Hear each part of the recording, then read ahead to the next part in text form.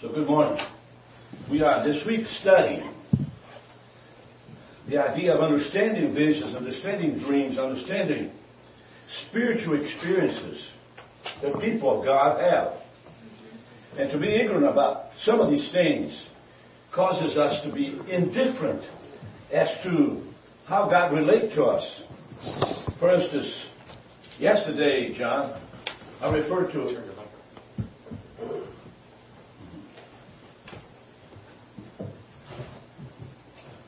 Yesterday, I referred to Numbers, right? And this scripture is a response from God to Miriam and Aaron as they were questioning the leadership of Moses. And in that instance, God responds this way. And he said, "Hear now my words. If there be a prophet among you, I, the Lord, will make myself known unto him in a vision, and will speak unto him in a dream." So yesterday, I've talked about the idea of understanding dreams. But in order to understand spiritual things, we need to raise the level of our discernment. Now, I told about discernment that is very induced by education, such as sharing the faith, studying the scriptures, a master's degree in communication. It's general knowledge. It's general information, education,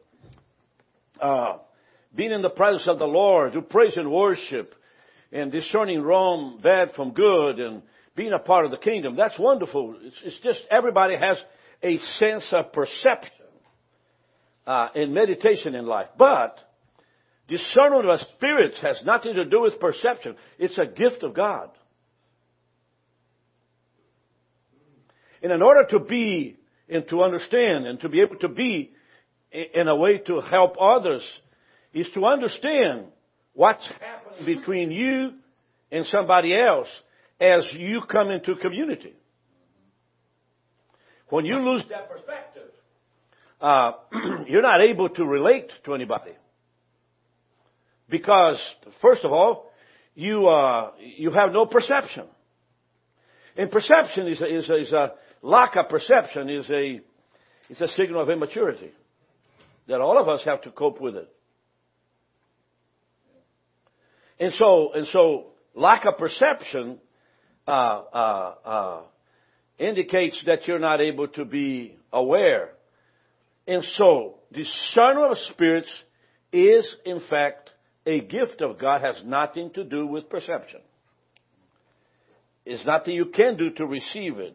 Only God can bestow that. And that's 1 Corinthians 12:7, John, that says that God distributes according to His will for the benefit of all. Notice that the benefit of all should be really paying attention. Never a move of the Holy Spirit is for personal privilege. Excuse me.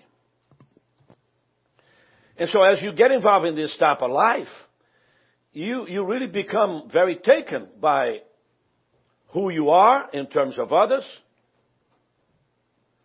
and who you are in terms of what God is doing through you. Because if what God is doing through you is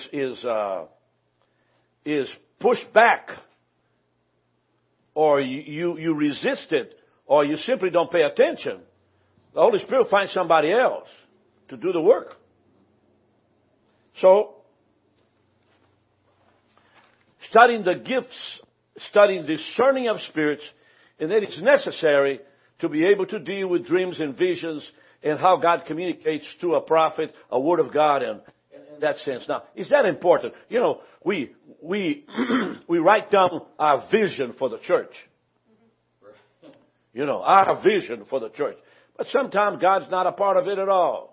We are here to bring the lost to Jesus, and we're going to stand firm. Well, you know, you die on the vine, and everybody's dead in the backyard because the vision that you've had was inaccurate, insufficient, and really made up by man.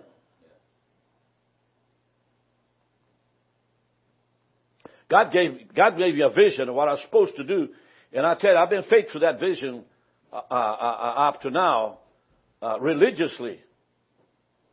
Amen. I've been faithful to that vision all the way. It's a costly vision because I have to remain and be in my place. So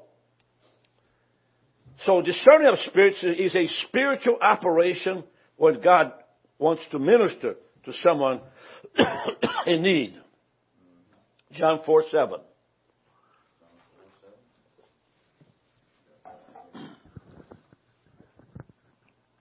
There comes a woman of Samaria to draw water. Yes. Jesus said unto her, Give me to drink. Okay.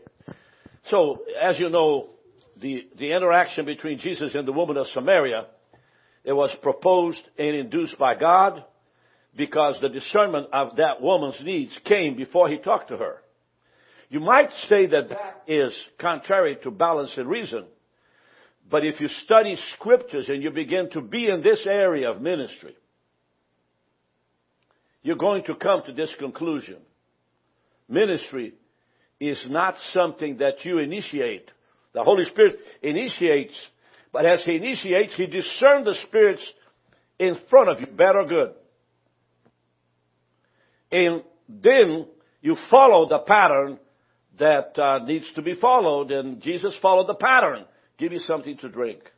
Without understanding, without seeing that, and negate that type of thing, is that you're telling me that your psychological education will solve the problem. So you spend 3 or 4 hours with one person that goes back all through the tapes of 40 years past.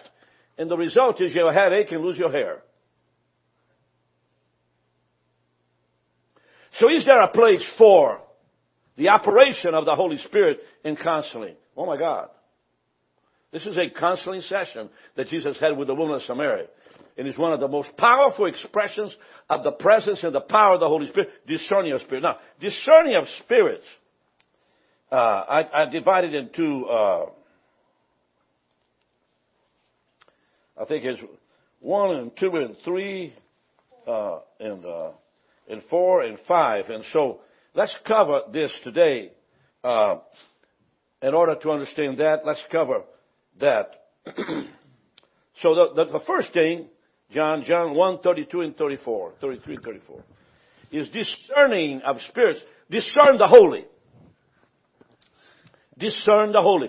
In order to discern the holy, you're going to have to understand the holy, not in terms of psychological or what you think is holy, is what God is doing through you and scripturally based. Holiness is something that you live it, but you don't have to talk about it. Because each one of us have an individual experience. But the discerning of spirits, gift of discerning of spirits that Paul was referring to, it is a move of the Holy Spirit of God that precedes personal ministry or in involvement with a need in somebody else. So let's take a look, John. John 1:32. Yeah. And John, meaning John the Baptist, bare record, saying, I saw the Spirit descending from heaven like a dove, and it abode on him. Now, this is is that a perception now that John the Baptist had? He saw something. So would you agree? Yeah. Anybody want to say something there? Well, it says he bears record, or the other thing said he bore witnessed. Yes. So it's his firsthand account of what he saw. Yeah, and he saw physically with his eyes. Yeah. With his eyes. He saw what? The Spirit descending from heaven like a dove. Right. Now, who told him, John the Baptist, that the dove symbolized the Holy Spirit? The Holy Spirit. Now, he is comparing the Spirit as a dove. Meaning the Spirit descended, not ascended, descended on the head of Jesus and remained on top of the head of Jesus for a while for everybody to see. So if John saw, everybody saw, right? There was a physical expression. Jerry Varnado has a picture. Jerry Varnado is a Methodist pastor in Athens, Georgia, and Bishop, Georgia, Race Chapel United Methodist Church. And now and then he mentions to me the picture that I gave him. He took it, and he took it in Brazil, and he sees tongues of fire on top of a lot of heads. I mean, actual fire, smoking fire on top of heads. He has a picture. Yeah, I saw it. Put the microphone. Yes, you're a witness of that? Yeah, I was going to say, I saw it. One of his sermons, he had that picture up. I had heard about it, and then he had it up, and I saw it. So what I'm saying to you is that the presence of the Holy, the good Spirit, the Holy Spirit, was visually manifested in John the Baptist. And he saw, which is just an unbelievable experience, isn't it? Would you agree? Now, how about Luke 24:49? John, I'm using John this morning so y'all can rest a little bit. Luke 24:49. And behold, I send the promise of my Father upon you, but tarry ye in the city of Jerusalem until you be endued with power from on high. Power from on high. Notice that who said that? Jesus said that. Jesus. So John the Baptist saw the Spirit descending on Jesus. And Jesus says, until you are endued with power from on high. Notice that power comes from above. Now, if John the Baptist saw the Spirit descend from above, then power comes from above. So it's sort of it's not really a symbolistic idea here. It's directional. So, discerning the holy is very important. That's what I'm trying to say. Discerning the holy is very important. Now, you know, when you go to a church and you want to know who the pastor's all about, and you shake his hand, and there's a dead fish in it, it's really embarrassing, isn't it? Have you experienced that? As you shake a hand of a pastor, and there's nothing there?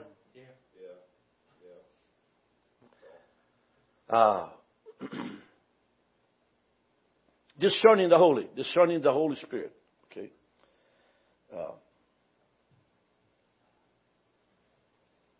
Go to Acts chapter 2, 1 through 4 again, John, just to one more time to read that, because I'm going to another material here that will take another week to do it. And we're at a point where we need to move. You want Acts 2, 1 through 4? Yes. And when the day of Pentecost was fully come, they were all with one accord in one place. Okay. Now, meaning that the day of Pentecost was a event based upon the resurrection of Jesus. Would you agree? Yes. Yes. Would you agree? If you have a microphone, would you please say something on it? I agree. Well, yes, I agree. I agree as well. Okay. So meaning it was predicted, it was prophesied, it was spoken of, it was written that Pentecost would happen. But people have to wait. How many days they waiting for Pentecost? Well, it was 50 days after the Passover. Yes. And so Jesus insisted that they stayed up in Jerusalem. Right? And then what, John? Then there's words coming in. Look for the word fire and the word wind. Look. And suddenly there came a sound from heaven as of a rushing mighty wind, and it filled all the house where they were sitting. So a sound came in first, okay, like a mighty rushing wind. And there appeared unto... Now, was there a wind that blew people away, or the sound of a wind? The sound of a wind. The sound of a wind, okay. Yeah. So it didn't disrupt the physical. And there appeared unto them cloven tongues like as of fire, and it sat upon Did each it of them. burn on anybody? Anybody got burned? No. Would you say that compares with the presence of God coming on Moses in the Horeb desert? Mm-hmm. Yes. Absolutely. Would you say that the desert experience of Moses, the fire that consumed the bush and didn't burn the bush, would equal to the same fire that came upon people's heads but didn't torch their hair. Would you say that? Yes. So do you see a comparison? Okay. So to discern the presence of God, you have to know that it is a physical experience with God that you have in His presence, and yet it's not a type of experience that will harass you, that will torment you, that will bother you. You do get a couple, 2 or 3 years of craziness because you don't know what to do next or how to do it. I've experienced some odd things at the beginning of my ministry that I did, but I was just following what I knew. And, and of course, you probably tell me that's crazy. I said, well, listen, I prefer that than what I had before. I prefer the craziness than what I experienced before. Because looking at you today, 40 years ago, I was a dead duck Brazilian implant and ethnic minority. And don't you call me that anymore. God has selected me, empowered me, renewed me, and blessed my life. And if you want to fight, I'll fight. Oh, you got a Glock. Easy. Huh? You got a Glock, man. Got a Glock. You're packing. Come on, I'm just having fun. Just relax. Take it easy now. Second, discerning of spirits is to discern angels. This has to be a major priority because there are so many kinds of angels of light and darkness in the world that, my goodness, if you look to the angels of darkness, there's hundreds and hundreds of them. I mean, they're just horrible creatures. And discerning of spirits discerns the good from the bad. And so in order to know what's going on, you have to take a look. By the way, Luke 22:41 and 43 has something interesting. John, to read that. Luke 22:41. And he was withdrawn, meaning Jesus, from them about a stone's cast, and kneeled down and prayed. A stone's cast, I would say, from 30 feet, would you say? Yeah. 30 feet. And right? Yeah, and this is Jesus in the Garden of Gethsemane. Yes. Kneeled down and prayed, saying, Father, if you be willing, remove this cup from me. Nevertheless, not my will, but thine be done. And there appeared an angel unto him from heaven, strengthening him. So if you have a problem with Jesus, I want you to know Jesus didn't have a problem with angels. Angels are spiritual beings that represent and bring in the presence of God. There are myriads upon myriads of angels, which means 100 million angels in His presence to do His bidding for Him. Angels, God is departing angels from all over the world. Sometimes when you're driving and you're just not paying attention, there's an angel there to slow you down so you don't hit the car ahead of you. God has an angel parked on every child. God has angels around your house. They are good things. They're good things. They're spiritual beings that send messages, bring messages. You know, Joshua, just after crossing the Jordan River, camped out outside of Jericho and stared at the walls of Jericho. My God, they were so tall. They were so big. If you go to Jericho today, there's nothing around except the walls of Jericho. Those tall walls. Just plain palm trees. Even palm trees, just a bare place. So he camped out and went against the wall of the Mount of Temptations and the desert of Judah. You know, it's a very, very dry place. You know, you grab a piece of dirt and it breaks in your hand. You know, it looks solid and then you scratch it and you touch it, it just crumbles. That is why every time I go over there to eat on that Muslim restaurant stuck on the wall, you know, I get afraid. That's one of the places I don't like to go because I don't know how in the world they stuck, you know, the cable car to hold anything on that dirt.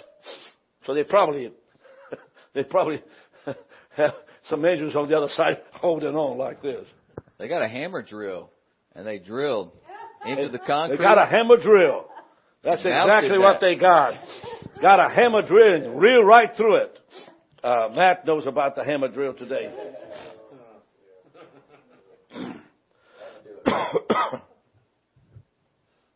What I was talking about? I lost my door. We're talking seeing angels. That's right.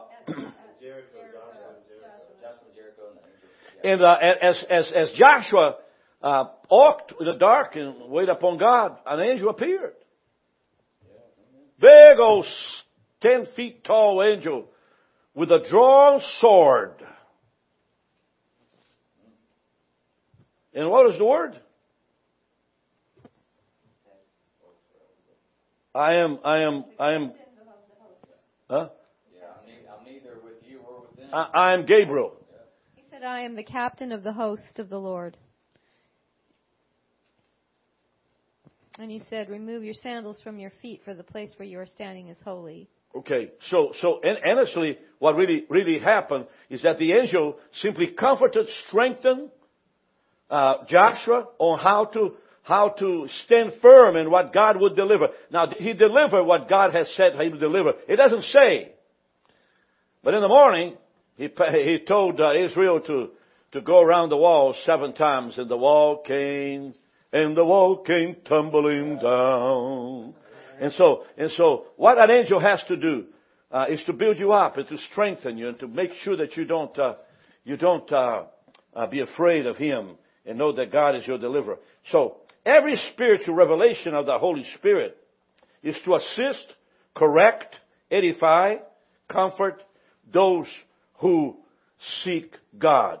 And it might be through an angel. Amen. Paul saw an angel in Acts 27:22, John. Paul saw an angel. Now, I'm not saying that somehow you're not a Christian if you don't have an angel or see an angel. I'm not saying that you're looking for angels. What I'm saying is that you spend time in the presence of God. As you bring to Him your needs and concerns, be aware that an angel might be revealed to you. The awareness of allowing God to show you His presence should be something you exercise daily. Amen. You know, a lady in the Bible study in Atlanta last night said, Rick, sometimes I sit in my kitchen or looking at the sky and I feel this presence coming in, and I receive that presence of the Lord in my life. And I say, come Holy Spirit, be a part of me. Put your head like this, put your hands like this, and uncross your legs. And they say, come Holy Spirit. Come. Say, do it. Say, come Holy Spirit. Say, come. Be a part of me. Minister to me, God. Minister to your presence to me, Lord. I'm tired and worn out. So come, Holy Spirit of God. Move upon my life. Hallelujah. Now, that they probably say to you, oh, that's silly. Well, it's silly with you drinking a beer and staring at the sky and getting drunk on Saturday night. That's what silly is. Nothing wrong with asking the presence of God to come over your life. There's a woman that sings a song called The Goodness of God. And all my life you have been faithful. And she just to blow in the presence of God and just now and then she just and so, you know, I get when I ask the presence of God to come over me, I mean it just comes all over my body. I can feel it right now. I can sense His presence. Okay? I sense His presence. It's just so good. So is there something wrong with that? That's what you're supposed to do if you're a Christian. Ask the presence of God to come over you. So those of you who are watching all over the world, just say, come Holy Spirit. Come Holy Spirit. Come in the name of Jesus. Come and minister to me. Say it. Verbally say it. Say, come. Now, look. Say, come Holy Spirit. Yeah. Don't be bashful. Come Holy Spirit. Now, do you feel it? Oh yes. Oh yes. I feel it. I feel it. I feel it in my body. I feel it right now. Could there be angels present? Well, I hope so. I hope there'll be 4 or 5 of them around here, talking to me and help me sing these songs. I'm cracking my voice to sing and to do praise and worship, and that takes a lot of crackling. Okay. So Paul, take a look, John, in Acts 27:22. For now I exhort you to be of good cheer, for there shall be no loss of any man's life among you, but of the ship. For there stood by me this night the angel of God, whose I am and whom I serve, saying, Fear not, Paul, you must be brought before Caesar, and lo, God has given you all them who sail with you. They're dumping cargo all over the place, all night long. Everything that wasn't attached to the boat went down. And they were claiming for life. They're about to die. There was a shipwreck in the Isle of Malta, which is outside of Italy. I mean, this was a serious event. Life-threatening. Seriously. In the middle of the night, God sends an angel and says, Paul, don't fear nothing, because I have called you to present yourself to the kings and the people in charge in Rome, and you're not going to die. So just tell everybody, just hold on, this is going to be okay. Oh, what a wonderful thing. I hope that would come to me just before I have to pay taxes on the 15th of April. You are going to be able to pay. Don't you worry about. You are going to have an apartment. You are going to have the money to go to school. You are going to find a beautiful girlfriend in Tennessee. You are going to have money. Don't you want an angel to bring some good news like that? Okay. All right. Discernment of the human spirit, human soul, is the third area. And next week I'll begin discernment of evil, because discernment of evil takes a whole week to deal with it. And I want to share with you on how you can understand evil, its perceptions, its misguiding expressions, and be able to overcome Satan in terms of spiritual discernment. But let's close with discernment of the human soul, human spirit. John 1:45-49. Philip found Nathanael and said unto him, We have found him of whom Moses in the law and the prophets did write, Jesus of Nazareth, the son of Joseph. Okay. This example is just one of many. And John, I can finish that. It happened in the gospel according to John, the evangelist John. Jesus is looking for disciples, forming the 12 disciples. And Philip, which was a evangelist, a prophet, evangelist of the Lord, lived in Caesarea, had 4 daughters, met Nathanael and said to him, I tell you, I met the guy from Galilee.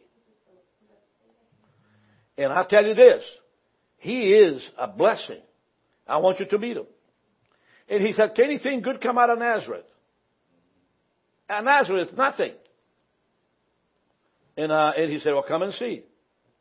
Now, what did he say to him? Come, take a physical look of what you're going to see, and you tell me. So as he approaches Jesus, okay, Jesus sees him first and says, you are an Israelite in whom there is no guile, meaning you are a person that has no deceit. And of course, Nathanael knew that he didn't mess around. He said what said, did what he did, and didn't play games. It impressed him abundantly. So the point here is this, is that Jesus was able to see a human trait, a personality trait in front of you. So discerning of spirits not only discerns the holy, not only discerns angels, but also discerns the human soul. In Acts 14:8, Paul discerns the faith of a man. It's interesting. He was able to actually see the content of faith this man had. And there sat a certain man at Lystra, impotent in his feet, being a cripple from his mother's womb, who never had walked. Yeah. The same heard Paul speak, who steadfastly beholding him, and perceiving that he had faith to be healed, Yes. said with a loud voice, stand upright on your feet. And he perceived And that he had leaped faith. and walked. Yep. Say. And perceiving that he had faith to be healed. Okay, let's take a look in Acts 14. Go over there, Acts 14. Let's take a look. I heard something. Acts 14. Real quick, and we're about to finish. In 2 or 3 minutes, you'll be gone. Acts 14. Okay? In verse 8. Okay? And there were made aware of it, and fled unto Lystra and Derbe, cities of Lycaonia, and unto the regions that lies around about. They weren't afraid, but these were the instructions of the Lord. And there in Lystra and Derbe, they preached the gospel. There was a certain man in Lystra, impotent in his feet, being a cripple from his mother's womb, who never had walked. In the same help heard Paul speak. It seems that Paul was preaching in the town square, and steadfastly beholding him and perceiving that he had faith to be healed. So Paul presents being drawn to this man by the Holy Spirit, because the man apparently believed what he heard Paul saying about Jesus. Evidently, Paul referred to Christ in his message, not only as the Savior, but also as the healer. Now, I'm reading the notes of this very interesting Bible, which is the Expositor's Bible. If you don't have one, you should get one. The notes are the best in the world. Said with a loud voice, stand up on your feet. Paul spoke loudly, stand up on your feet. This was, no doubt, in front of a great crowd. And he leaped and walked, proclaiming him being healed immediately. And when the people saw what Paul had done, they lifted up their voices, saying in the speech of Lycaonia, the gods are coming down to us in the likeness of a man. And they called Barnabas Jupiter and Paul Mercurius, because he was the chief speaker. What is verse 14, right, John? And of course, and when they called Jupiter, then the priest of Jupiter, who was before their city, brought an oxen and garlands unto the gates, and would have done sacrifice with the people, which when the apostles Barnabas and Paul heard, probably means that the people were speaking their native language. So the apostles at first did not know what was happening. They rent their clothing, run among the people, crying out and saying, sirs, why you do these things? We are all men of like passion with you, and preach unto you that you should turn from these vanities unto the living God, which made the heaven and earth and the sea and all the things therein. So,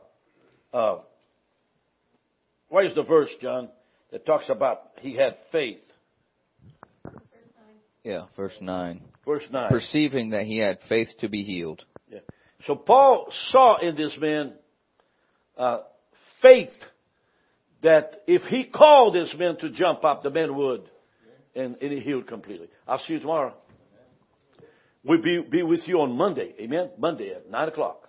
Easter Standard Time. Monday, 9 o'clock. We'll continue. Next week, we're going to deal with all kinds of the evil, discerning evil.